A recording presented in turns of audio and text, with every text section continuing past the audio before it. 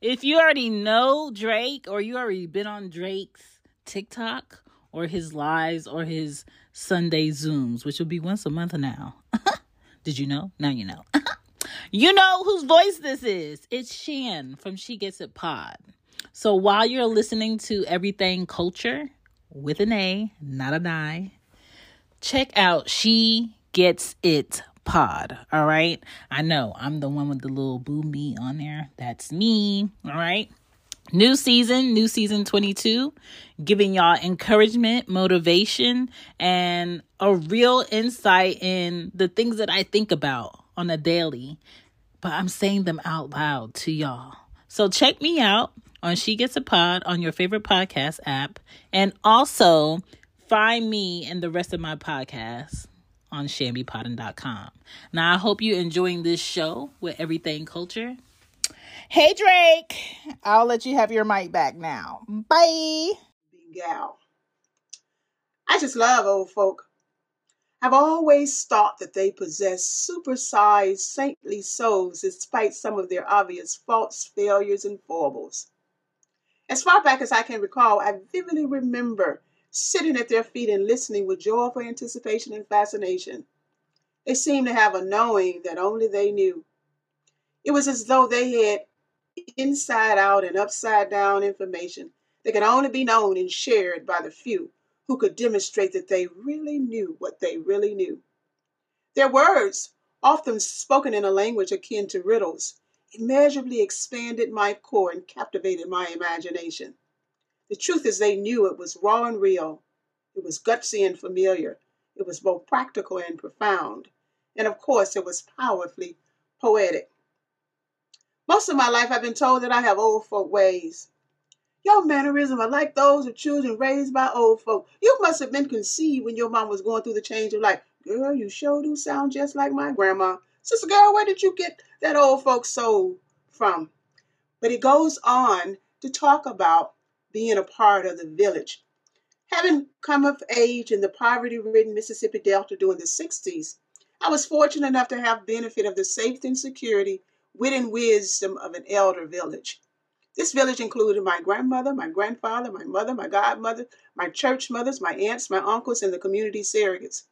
Within the village, it was quite acceptable for any of them to intervene if they caught me or my siblings engaged in any form of mischief.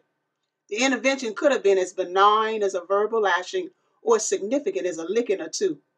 Invariably, a second reckoning was forthcoming once my mother was made aware that one of the surrogates had, quote, gone out of their way to address our misbehavior.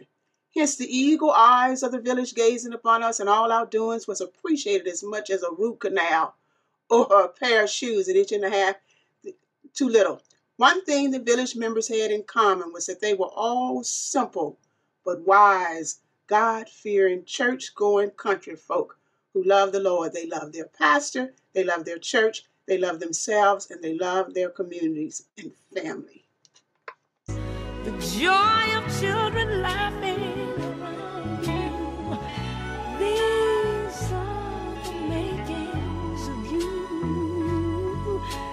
It is true, the makings of you. What's going on, good people? This is your host, Mr. D713, with Everything Culture. And we have the pleasure this morning, this afternoon, this evening, whenever you're listening, to have Christina Abbey with us. And we're going to get to know her. So, Christina, how are you doing today? I'm wonderful. It's a pleasure to be here with you in the audience. Thank you for the invitation. Oh, my pleasure. I know we've been talking about this for a few weeks now. We actually met with the Tacoma Black Collective. Shout out to the Tacoma Black Collective. I mean, y'all know, since I've been here in the Washington, Seattle area, it's been hard for me to find a place that I feel comfortable. And even though this is virtual, it feels like this is another home I have. This is like, this reminds me of village. It reminds me of community. And this is what our community brings us, great people like Christina. So thank y'all. And thank you, Christina, for being with us again. I have to also give a shout out for the Black Collective.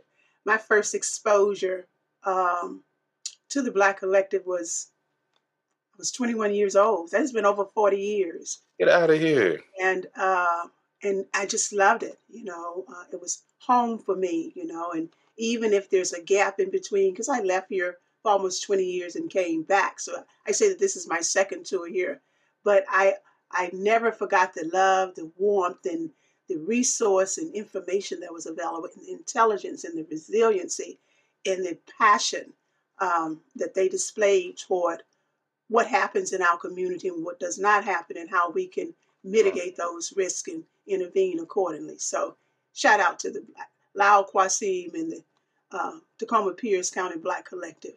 My family. Wow. I didn't. Once again, I started joining. We could talk all day about them and about because once again, shout out to y'all. Love them. Like that, I think I've been 6 times and it's been great every time. So thank y'all. So, but we're talking about Christina today, y'all. Okay, that's fine. Let's do it. So, Christina, the first question we have for you is, how would you define yourself? I would define myself as a woke Black woman who is confident in her ability, her skill, and her desire to facilitate and foster environments that is conducive for the growth of all Black folk. That was beautiful. Well, thank you. Thank you. Thank you. What cultures do you represent, and how would you describe your cultures? Let me give you a little background. I told you that I taught 15 years at a community college in Cleveland, Ohio, Cuyahoga Community College. It's the largest community college system in the state. And one of sociology, and one of the things that I love focusing on was special topic courses. And so one of the special topic courses, in fact, they're currently using the videos and everything that was created from that class as an introduction to sociology majors. But I had gotten a course that was created by a Jewish couple, professors from the University of California at Chico, and it was called Perspectives in Genocide.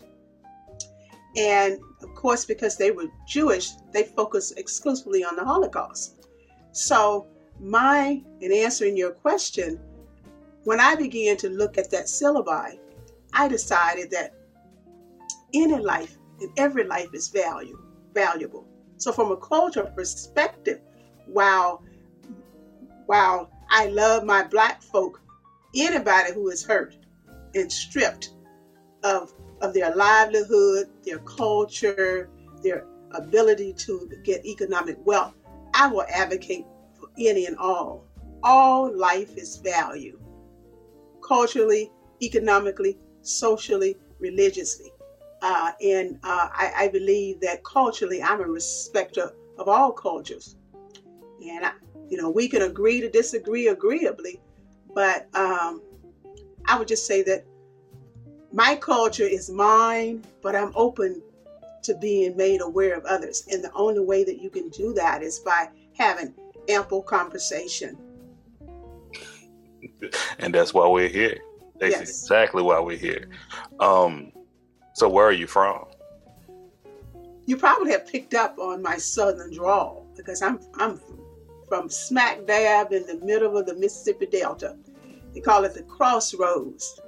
It is 75 miles south of Memphis, Clarksdale, Mississippi. And right in the middle of my hometown is the intersection of 49 Highway and 61.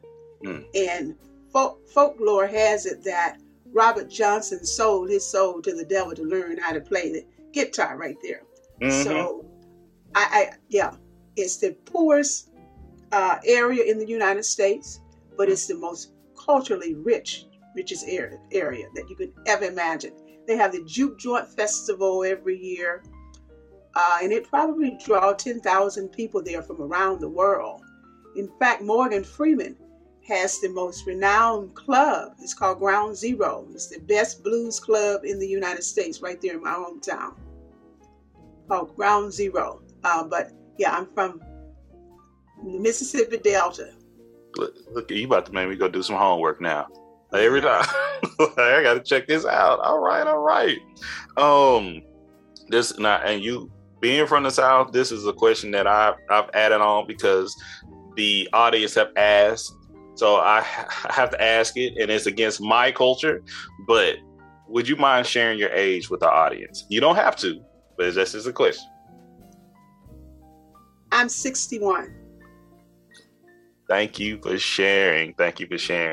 Because, we have people come on that may not watch the video, or they want to know, like, where the wisdom come from, where's it back? So, but that because culture is also your generation, where you're from as well. So we look at that, but thank you so much. What is your zodiac sign? I'm a Sagittarius. Okay, Sagittarius. All right. That was once again. That's like November, December. November 23rd. Yeah, that's right. All right. Happy birthday. Well, birthday be here soon before we know it. Okay. How would you define your childhood and upbringing? Rich and rewarding, which is what my book is all about. And being a product of intergenerational household, I call it the village. Takes a child to raise. It takes a village to raise a child, and so I had. And let me just read something to you real quick. Please do. You appreciate this. Please. And what's the name of your book? My book is called The Souls of the Old Folk. Souls of the Old Folk. So most of my life I've been told that I have old folk ways, even when I was growing up as a child. You've been here before or whatever. But I would sit at their feet. So listen to this. This is a part of the introduction. Because content without context is pretext. Quote, "The one who plants trees knowing that he would never sit in their shade has at least started to understand the meaning of life." That's a quote by Tagore. He was an Indian poet. He was called the Bard of Bengal. I just love old folk. I've always thought that they possess supersized, saintly souls despite some of their obvious faults, failures, and foibles. As far back as I can recall, I vividly remember sitting at their feet and listening with joyful anticipation and fascination. They seemed to have a knowing that only they knew. It was as though they had inside out and upside down information that could only be known and shared by the few who could demonstrate that they really knew what they really knew. Their words, often spoken in a language akin to riddles, immeasurably expanded my core and captivated my imagination. The truth is they knew it was raw and real. It was gutsy and familiar. It was both practical and profound. And of course, it was powerfully poetic.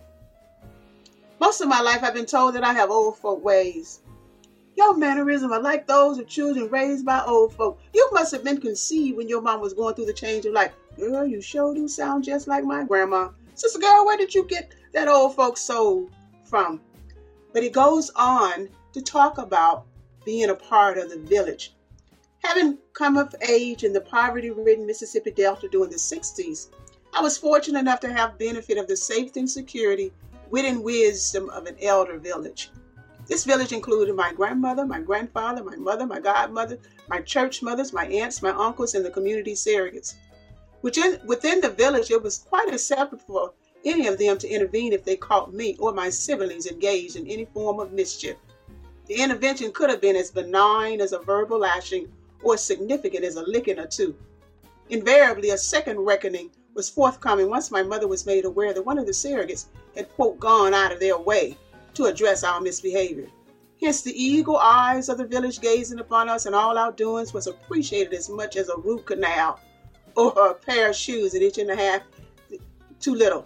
One thing the village members had in common was that they were all simple but wise, God-fearing, church-going country folk who loved the Lord. They loved their pastor, they loved their church, they loved themselves, and they loved their communities and family. I knew it was going to be that community and family. Come once again, you haven't listened to this. You haven't listened to Everything Culture. It's scary how much. Y'all listening, y'all know how I get down with everything. You know, the makings of you. I try to keep my perspective out of it and try to get the guests, but you see how God works right here. But we're gonna continue. Thank you, Christina. You're welcome. Love it. So this is it's the souls of the old folk, and it's poetic living, inside out, upside down.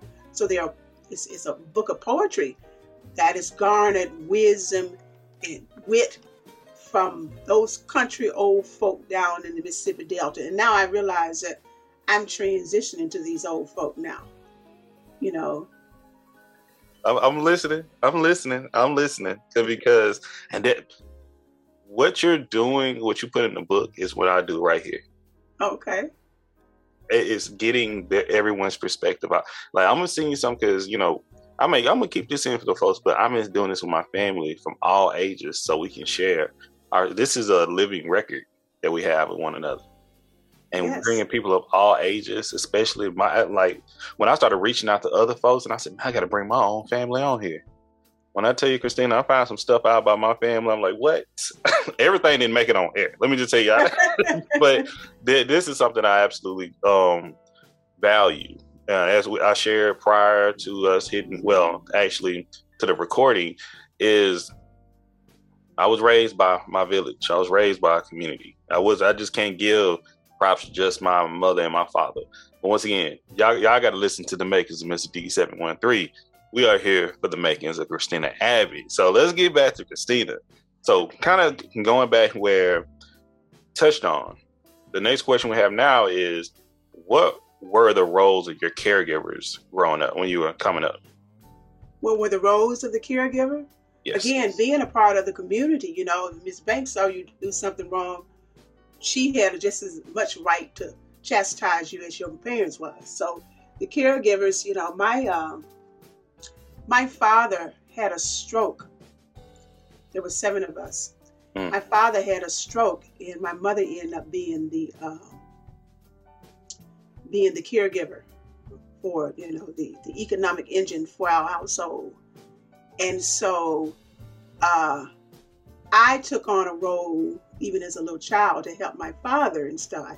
I love my father. He had this bold laugh and stuff, and he was the great encourager because I used to stutter, and he'd encourage me to read. My mother ended up being a domesticate, and she would go and work for Miss McFadden. And Miss McFadden, you know, they would give them books out of there when they got new encyclopedias.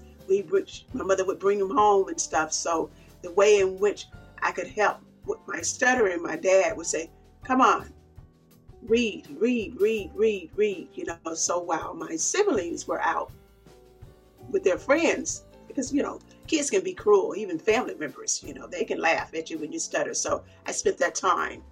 So the role of the caregiver for me was to giving me a sense of belonging, that I fit, that I was loved, that even if I didn't get all of the things that I was desirous of, I got all the things that I needed. And I think that's the role that my mother played for us and stuff, you know. I remember, you know, my imagination was so expanded by reading those books. I knew that when it was time for me to go, I was going to catch the first thing smoking out of Mississippi, because my mind had expanded beyond that. And I just thought all things were possible if you put the work in. You know, I was originally, because I had a speech impairment, they had designated me as EMR. And I don't know if you know what that is. It's educationally mentally retarded. I wasn't retarded until I got a speech therapist. She started working with me. She said, actually, she's pretty bright. So I ended up getting promoted, double promotion. I started college, you know, when I was 16. Can you hear that? Yeah. I started college when I was 16. I had my first master's by the time I was 21, you know, so, but I left Mississippi, you know, came out here. That's when I got exposed to the Black Collective. But I think that most people that I've had contact with, because I always affiliated myself with older people, they took on the role of caregiver. You know, I was always one that would sit at their feet and listening. And it shaped and framed me into that social worker that consummate social worker that I become. You know, believing in taking care of other folk. Mm. Thank you. This right here is what. Once I'm gonna go to the next question because I am relating so much what you're doing, and thank you for what you're doing for your family. That giving back is so important. But we'll come back. And you shared that you have siblings.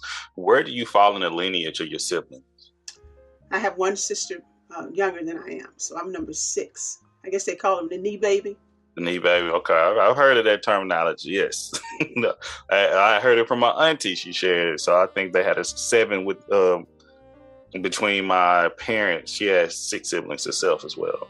Okay, so it's typically the meaning of the knee baby is that you have another child when the other one is right at your knee. So I'm just 2 years older than my youngest sister. The knee baby. Love it. How do you feel about your education so far in life? I'm gonna preface by saying this first. I'm a dropout theologian because I went to seminary, and I think that education isn't the purpose of education in my mind is to expand your intellectual repertoire. It is not to confine and constrict you. And that's what I found, constriction. You can't read this book and you can't read this, and you're not supposed to be affiliated with the Methodists and you're Baptist and this. So that division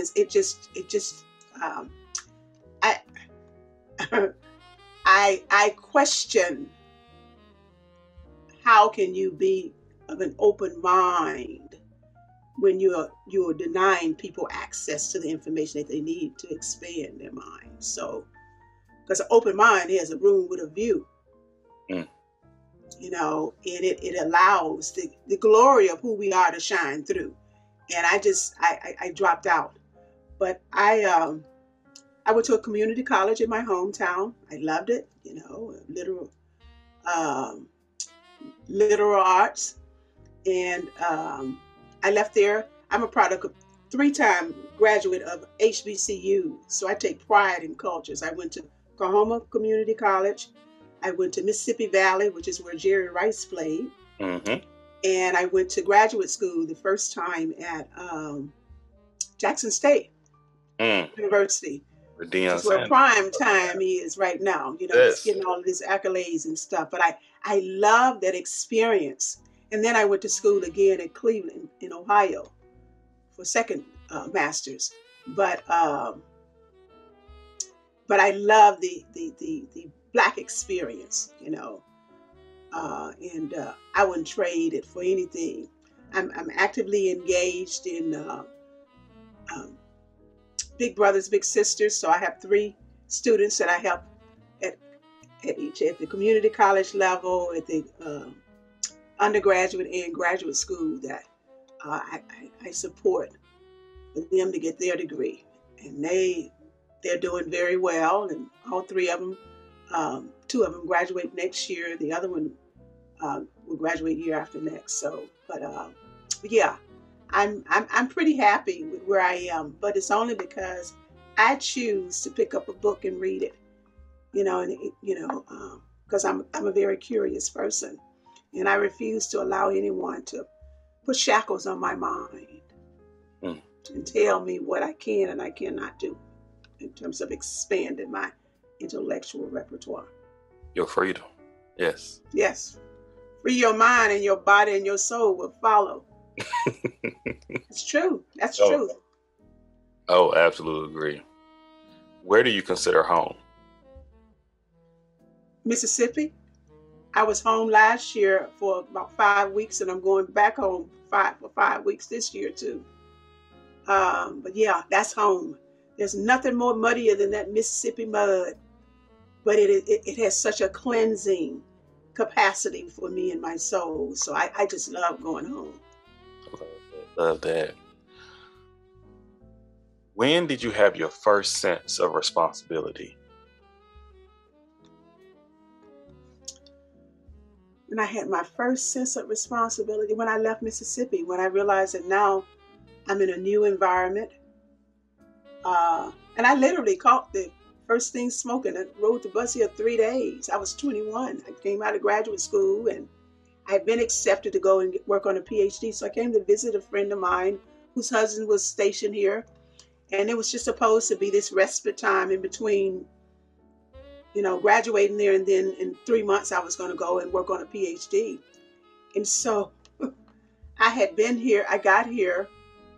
When I arrived, I was culturally shocked because I got down to Union Station at the bus station in Seattle, and my girlfriend came and picked me up, and I was so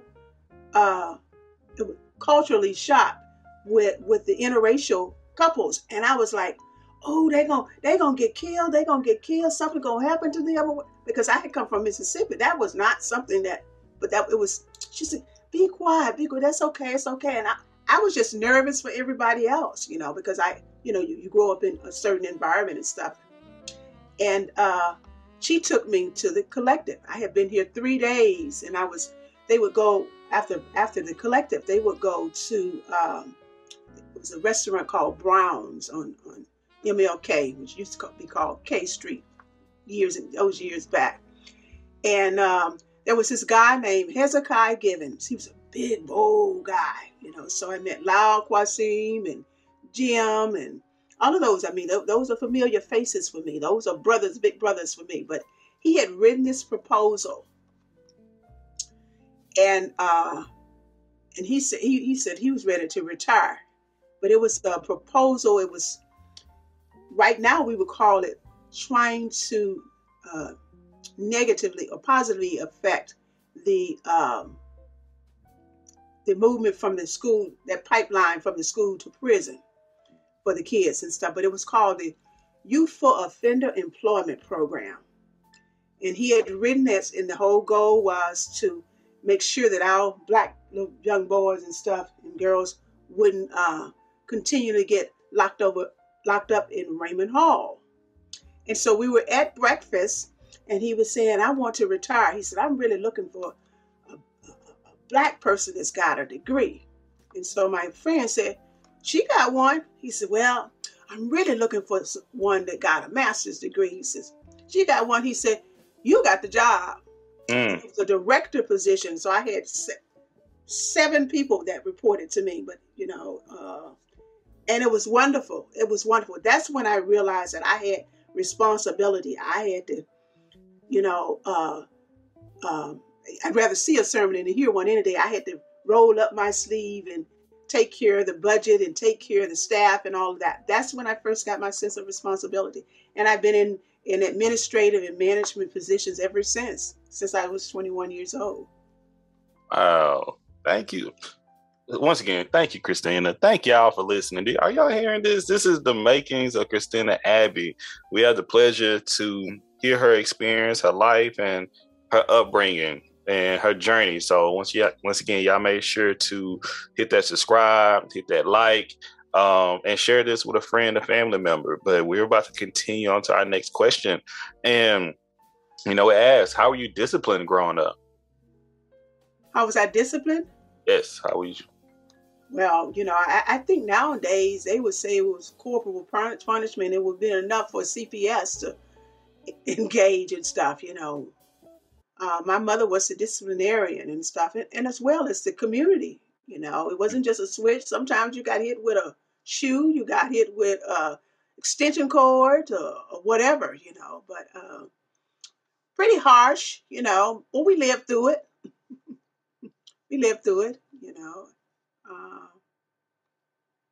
That's kind of all I want to say about that. Hey, you're fine. Once again, this is the makings of you. Whatever you feel comfortable sharing, you are okay.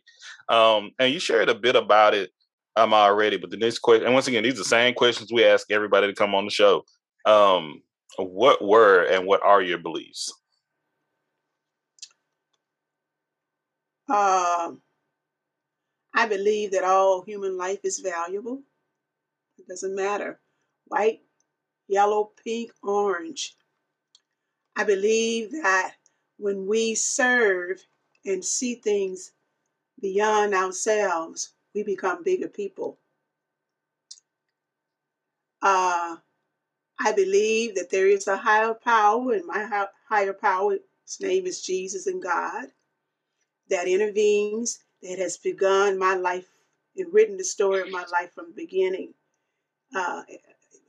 wrote the ending at the beginning. And I believe that love conquers hate. I believe that fear is our greatest enemy to achieving. And I believe that change is going to come. Love all that. Thank you so much, Christina. So, going to our next question. Who has been the biggest influence in your life? My mentor, her name is Dr. Dorothy Vick Smith. She was my African American history instructor when I was in graduate school at Jackson State. And she and I have maintained, actually, she kind of adopted me into her family and stuff. So I go to her daughter's wedding or whatever, I go and see her every time I go home. But she taught me about me, and she was very instrumental in shaping and framing my thought process and building me into the woman that I've become. Love it. And can you say her name one more time for us? Dr. Dorothy Vick Smith. Thank you, Dr. Dorothy Vick Smith. Appreciate that. Oh, man. Could you recommend a book, a movie, and a television series for us? I don't do much television, but I can tell you a movie, The Imitation of Life. Oh, yes. That is my favorite movie of all time.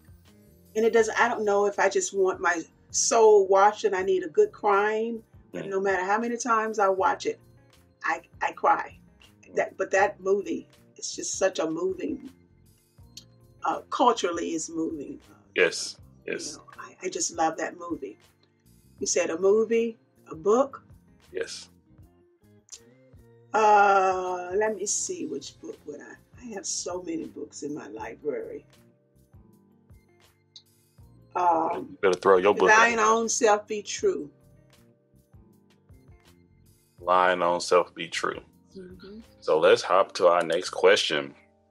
So, what has been an impactful moment in your life?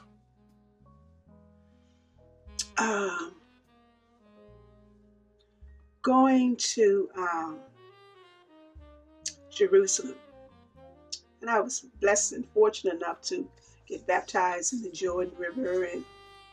And this particular morning was as though I was awakened from my sleep. And I got up out of my bed and I didn't hear an audible voice, but it felt like I was being told to go out on the balcony. And I went out on the balcony. It's probably like 4:30 in the morning.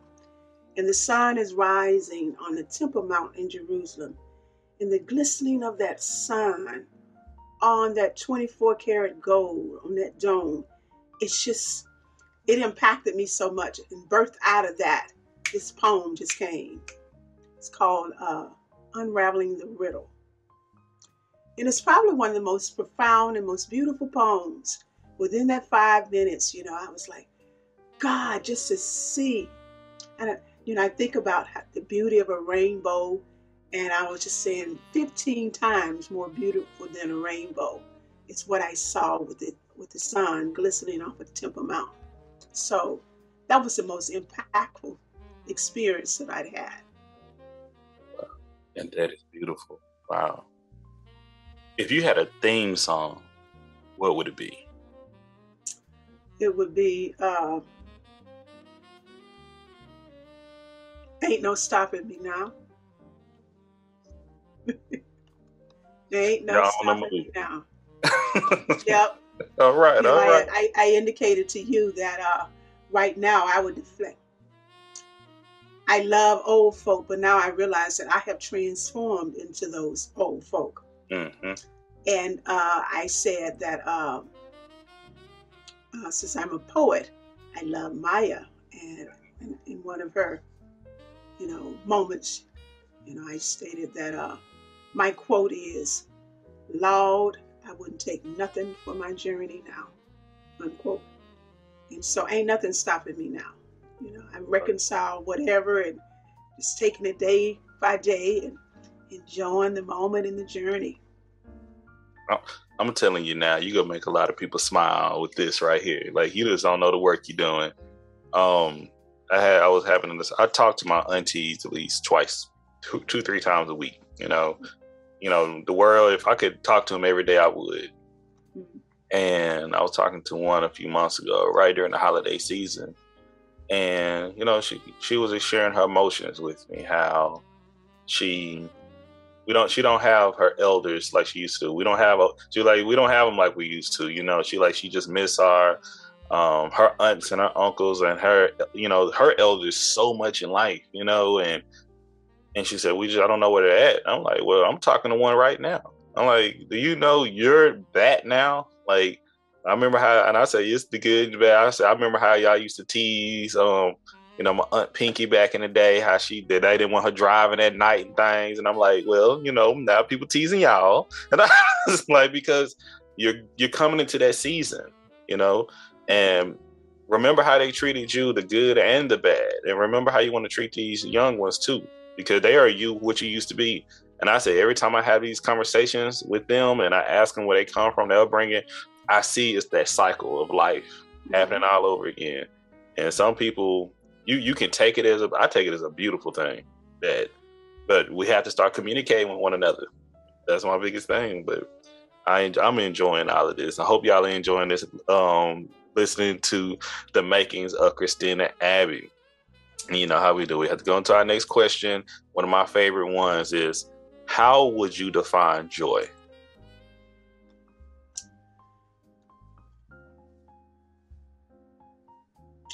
Let me think about that. I would define joy as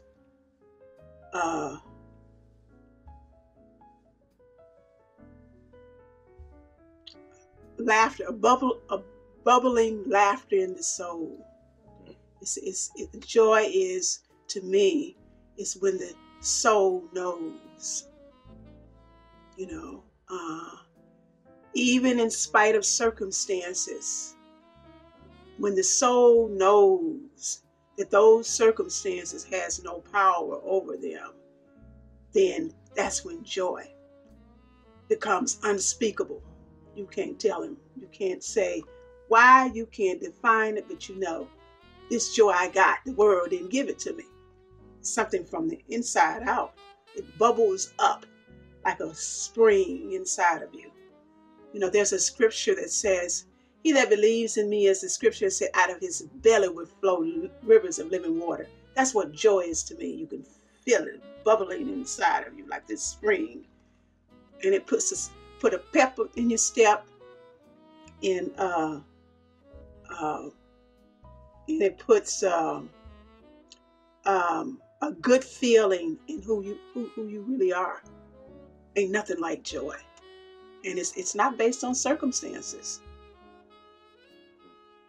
I love it. Thank you. I tell people I ain't no right or wrong responses to this, but I absolutely love that response right there. Oh my goodness. What privileges do you benefit from? Oh, I stand on the shoulders of all those who have come before me.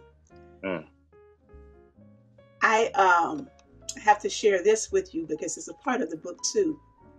And on the cover, you'll see this big oak tree. I wanted it very simple, and there's a bench there. And I went. Lift it up for us. Thank you. Yeah. So I went to Wapato Park, and they have the bench and the tree. So when I had my graphic design, I said, I just want something basic, a tree with a bench. And I was so inspired by sitting under there and just reflecting. And so this is a portion of the intro too. It says, Now, as I sit planted underneath the shade of a 200-year-old oak tree, the echoes of my ancestral roots reverberate ever so loudly. The palatable energy of their collective presence rests heavily upon my heart, mind, body, and soul. Figuratively and literally, the embers of their once burning spiritual torch have ignited an inextinguishable internal flame that consumes the entirety of my being. Wrapped in the luminosity of their warmth, wisdom, light, and love, my consciousness overflows with a peace that far exceeds my understanding, a pride and privilege that enraptures and envelops, and a gratefulness and joy fulfilled that are both indescribable and unspeakable. Selah. God of my ancestors, while basking and abiding in this mellowed, memorable, and measured state of mind, I find it almost impossible to adequately express the width and the depth of my love for you and the souls of the old folk. So as I borrow and fully embrace a testimonial truth articulated by the late, great, and beloved poet, Dr. Maya Angelou, quote, Lord, I wouldn't take nothing for my journey now. So in response to your question and stuff, I recognize that I'm standing on their shoulders. And whatever inspired them, that torch is ignited inside of me. So. Beautiful, beautiful, beautiful. Once again, I'm gonna wait to the end. We're gonna ask you to get at the end, but when is this book available? When is it being released? It has been released. Oh, it's now available on Amazon and ebook. And if you're in the Tacoma area, I'm having my formal book launching, book signing on Saturday, April the 23rd at the Caballeros Club. And I'll have books available. And I also, because some of the poems are in dialect, you have to hear it. I have also CDs available. So you can buy the book and the CD. But yeah, they're now available on Amazon. Soft cover. I think in the next week, the hardcover will be on for sale and ebook. But you can only get the CD from me right now. we go talk. We go work some things out for you very soon. So okay, love it, love it.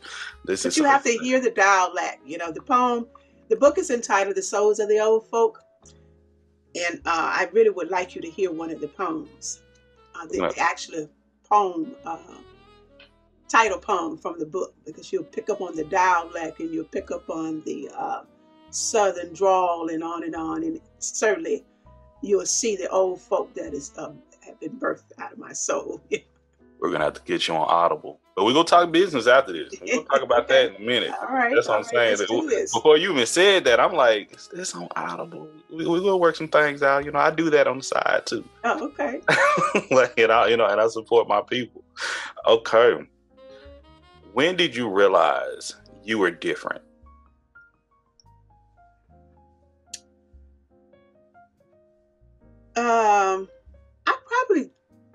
I probably realized that when I was a child, and especially when you stutter a little bit, you kind of isolated. But isolation now, as I've gone on my spiritual journey, oftentimes isolation is really an opportunity for elevation. Because had I been doing and felt the same way that everyone else felt, I probably wouldn't have not been a writer. Because I wouldn't have been reading all of that time and stuff, because I was lonely or whatever. I pick up a book, and of course, and I began to have a love for words, and and being able to put them on paper and stuff, So, yeah, I think I realized that when I was a child. I was kind of different, Yes. Thank you again. Everyone, we're listening to the makings of Christina Abbey with Everything Culture. And we're going to our next question is, how do you and your family recognize death? And to be more specific is the rituals. What do you and your family do? Well, we have regular have funerals. It's been difficult during this pandemic. It's been a very difficult period for me. I've had my niece die. She was 30, 34. She died from COVID. But around in my circles and stuff, and distant cousins and others, there's been 10 people in my circle that I've known that have died from COVID. And unfortunately, because of the pandemic, we weren't able to travel and go to funerals or whatever. But the normal ritual, the wake services, and you go to the funeral, and fortunately, we have family reunions. And prior to us started having our family reunions, maybe 10 years ago, we have them every 2 years. The only time that we really saw people was at funerals. Mm-hmm. And so we've changed that trajectory and really tried to, in fact, inside of my book is my family and stuff. I got the tree for the younger ones. This is your roots. These are your folk and stuff. So, but yeah, we have the regular ritual with the belief that we'll meet again, because all of us, we're very articulate about our beliefs when it comes to the resurrection and our being able to have access to the mansion that is being provided for us, and that we'll see one another again. So, thank you. And again, this is a little bit of a newer question, okay. a fresher question, and I appreciate you for sharing. And once again, no need to go back and fix it. But I asked this question is because when we say regular, I'm like, our audience spans across all cultures. Okay. And one of my nieces, she expressed that, Black people, she like, we really don't have culture because like we don't bury our people a certain way, which compared to like people. And I was like, what? I didn't say anything at the time because it was the makings of her. But that's how she felt. And I had to talk to her later. I'm like, do you know the ritual that we go through? And as many funerals we've had in our family. And she was like, I never thought of it. Like, we have to recognize we are set apart. We're different, and every family may do something a little bit different than theirs too. But as for what we do have a culture as well. So once again, thank you, Christina, for sharing. So, and and once again, learning from one another, it is so important. Our next question is, if money wasn't an issue, if you wealthy beyond all means, but you have to do one thing in this world, what would you do? I would strive toward peace. But for me, peace of mind is more valuable to me than a piece of money. Money is good in this place, and of course, everybody could use some money. However, my motto is that I make money. Money doesn't make me. And so if we get it twisted, and that's what we constantly striving. But if money could solve all of the problems, we wouldn't have people who are the richest and seem to have the most jumping out of windows, committing suicide, because they're very disappointed. All that glitters ain't really gold, and all kinds of substance won't satisfy the soul. There's a whole emptiness in your soul and stuff. It doesn't matter how much money you have. Go ahead. Who was that rapper? Biggie Smalls said, "More money, more problems." Mm-hmm. But I would use it toward peace. In its whole dynamics and stuff. No more study. No, I wouldn't study war no more. So loud and clear, listening to you. We not hearing you, listening to you. Let's say that. Okay. When was the last time you cried?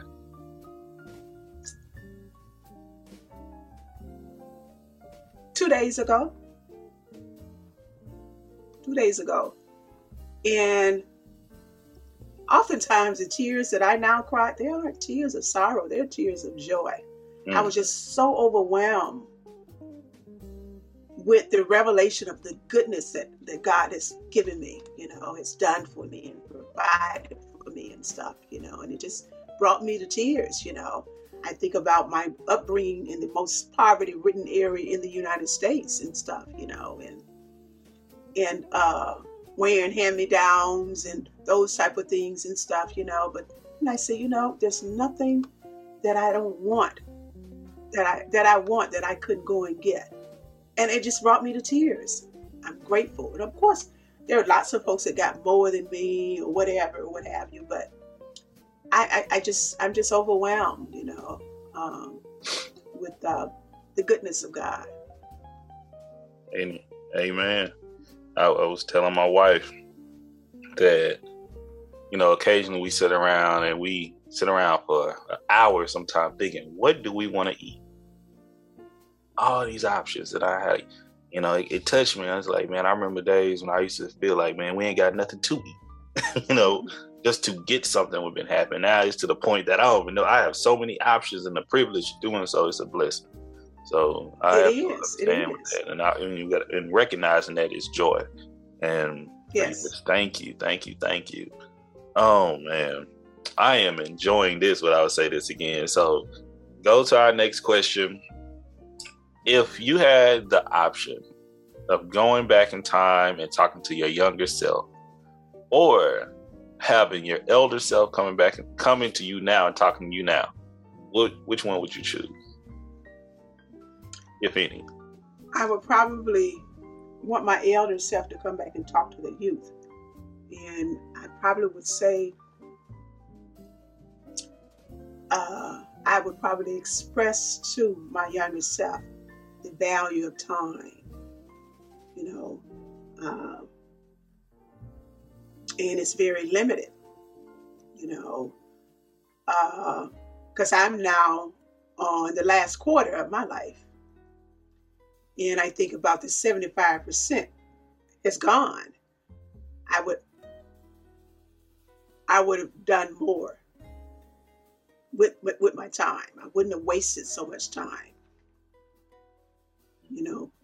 Procrastination was a result of fear, and so, yeah, I'd allay some of those youthful fears and just say, just do it. Thank you. That's something I would say I needed to hear. So if anything, I needed to hear that. But thank you. So going to our next question. Once again, everyone, this is the makings of Christina Abbey with Everything Culture. And she's talking about that, we're 75% through the makings of her. So we got maybe like 6 more questions and we'll be rolling out with y'all. So our next question, how do you relax? I read. I like going for a walk in the park. Especially up here. It is so pretty. It's beautiful. People think it's rain all the time. When you get the weather good, oh my goodness, it's gorgeous up here. I love the waterfront. Any big body of water, it has such a calming effect. And that's when I do some of my best writing, just gazing at the water. I love jazz and I love live music. So one of my treats monthly is going to Jazz Alley in Seattle. I guess my next event that's coming up is Norman Brown. But I just went to see Jonathan Butler recently. I love the blues, so reading, jazz, blues, walking in the park, being near water.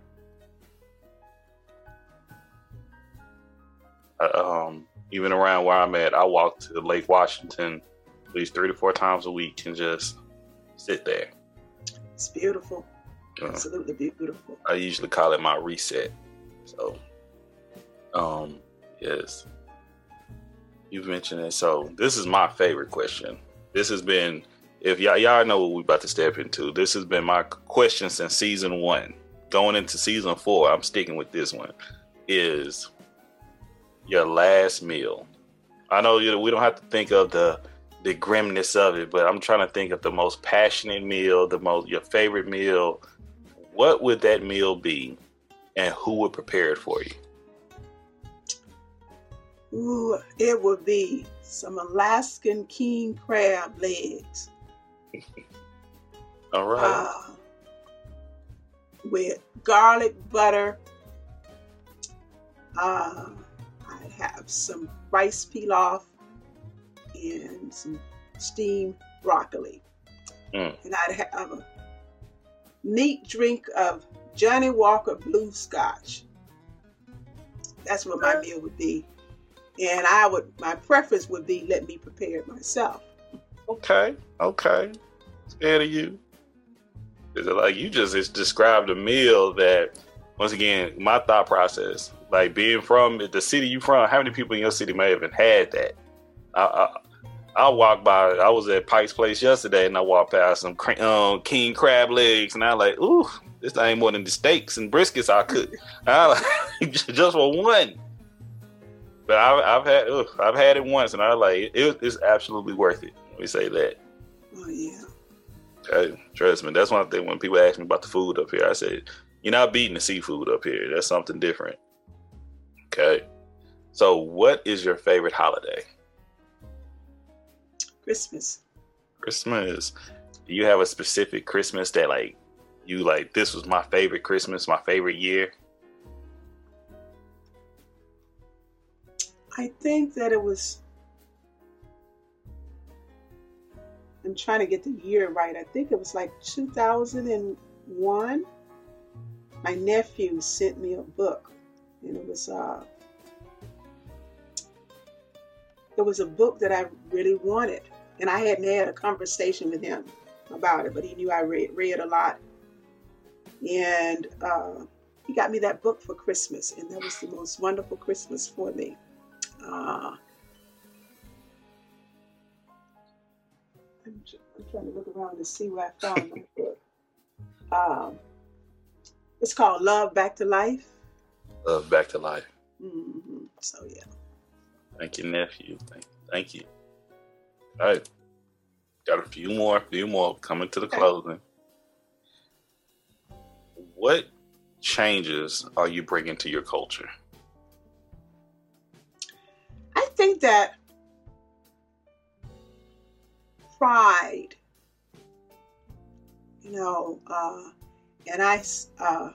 I would always post something on the Black Collective, Facebook page, and at the beginning of February, we go into Black History Month. I say, I'm Black all year round, but this month I'm gonna be Blacker than Black month.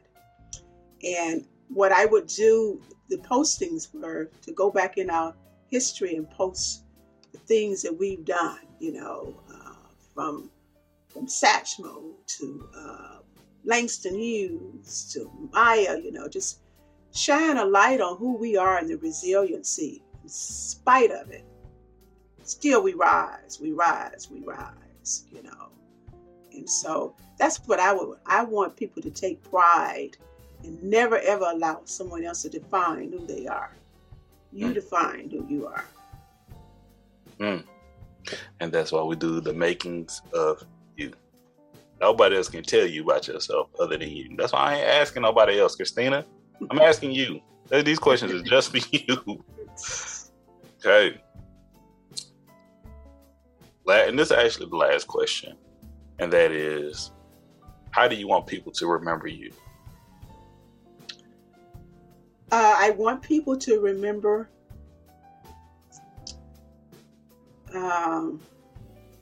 but this is my legacy. I want people to remember me through my writing. And